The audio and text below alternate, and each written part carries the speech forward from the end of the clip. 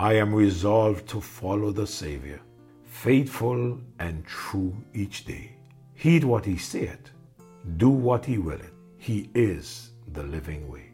I will hasten to him, hasten so glad and free. Jesus, greatest, highest, I will come to thee.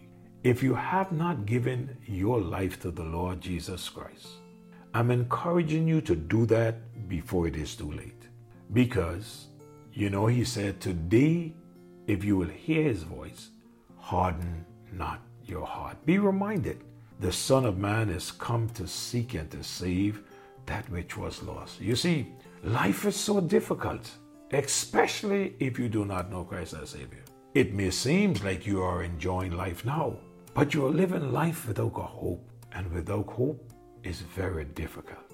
I call your attention to the morning devotions, morning after morning, where we are dealing with this matter of the crossroads in life. And for some reason, the Lord led me to speak on this. And I believe that someone is right at the crossroads of life now. And that someone is not sure exactly which way to go, whether left, right, forward, or turn back. I trust that as we share these devotions, that God will strengthen your heart and lead you to make the right choice. I said to you as I closed last morning that be reminded, as long as we are in these bodies that we dwell in, we will be attacked by the enemy. We will be attacked, but we are secure, and the Lord will bring us safe on our journey. This morning, I wish to share with you that Satan attacks our faith. What he does? He attacks our faith.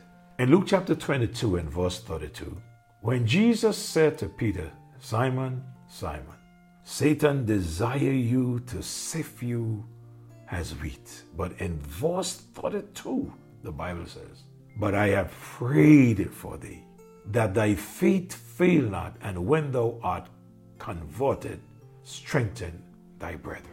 Notice this with me very carefully today. Jesus said, I have prayed for you that your faith fail not.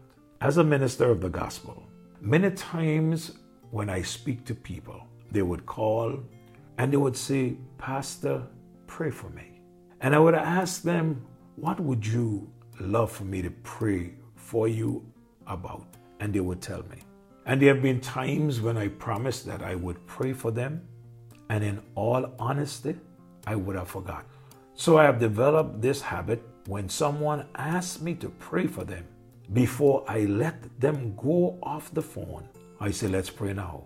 And as I remember, I'll continue to pray. That's a pastor praying for someone.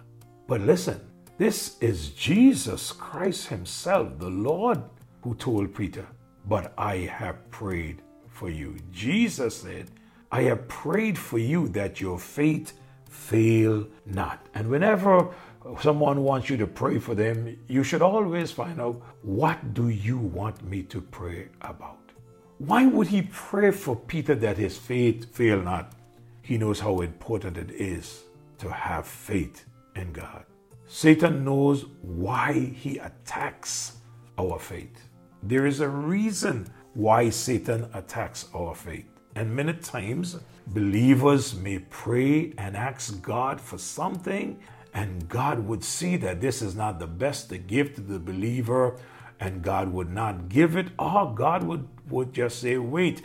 And in so doing, the enemy makes the believer feel like God did not care anything about you. You say that you got faith in God.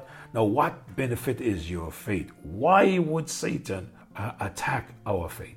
Hebrews 11 and verse 6. The Bible says, but without faith, so we can be with faith or we can be without faith. He said, but without faith, it is impossible to please him. So if he attacks our faith to where we do not believe God, then we cannot please him. He said, for he that cometh to God must believe that he is, and that he is a rewarder of them that diligently seek him. Satan attacks our faith, and that's what he fired for Peter. Why is it that Satan keeps people away from hearing the word? He attacks our faith, and then he tries his best to keep people away from hearing the word of God. And these days with this pandemic, lots of people have resorted not to go to church because they are afraid to go to church. They are afraid that they catch the coronavirus. But at the same time, those same people are going to the supermarkets, they are riding the buses, they are at work, they are doing all the things that needs to be done except going to church. Wow. Why Satan want to keep people away from hearing the word? You see, when you come to church, that's where you get a chance to sit down and undisturbed and hear the word. And the truth of the matter is, I know we can understand the word at home, but nothing, I find many of the folks, as soon as you start to read the word in church, they have a clearer understanding of the word. Oh, many have said to me, after you read it, I understood it. Sometimes we read and do not understand why he wants to keep us away from the word. Romans 10:17. So then faith cometh by hearing, and hearing by the word. So if he attacks our faith in order to kill our faith, then he has to keep us away from the word of God, because faith cometh by hearing the word of God. That's why the unbeliever does not have much concern about listening to the word of God or being even a part of that, because Satan knows that faith, hearing the word of God, bringeth forth faith. Notice something else. Satan knows if our faith goes, everything else goes. If he gets us to distrust God or disregard God, he got us in his lane, the fast lane. In Genesis chapter 3, verse 1 and verse 4, now the serpent was more subtle than any beast of the field which the Lord God had made. And he said unto the woman, yea, hath God said, ye shall not eat of every tree of the garden?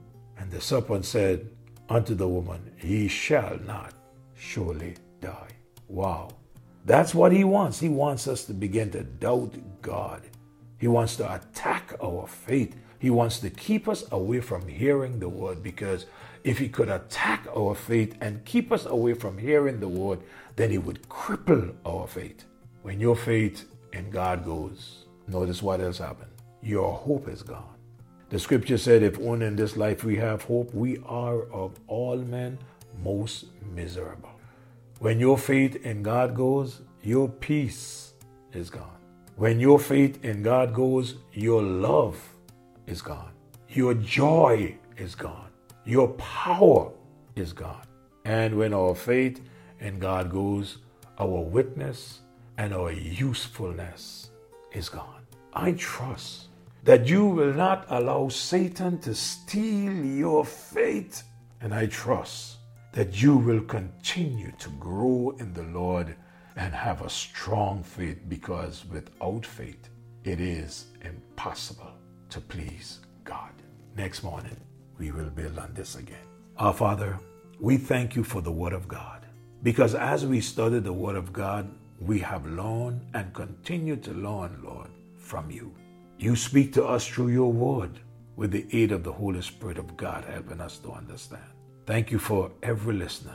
Bless each one and their families. Hear their prayer. For the one who do not know you, may they stop and trust you before it's too late. Just admit that they need you and ask you to save them, and you will. We love you, we praise you, and thank you. In Jesus' name I pray. Amen and amen. May God bless you. Thank you for listening.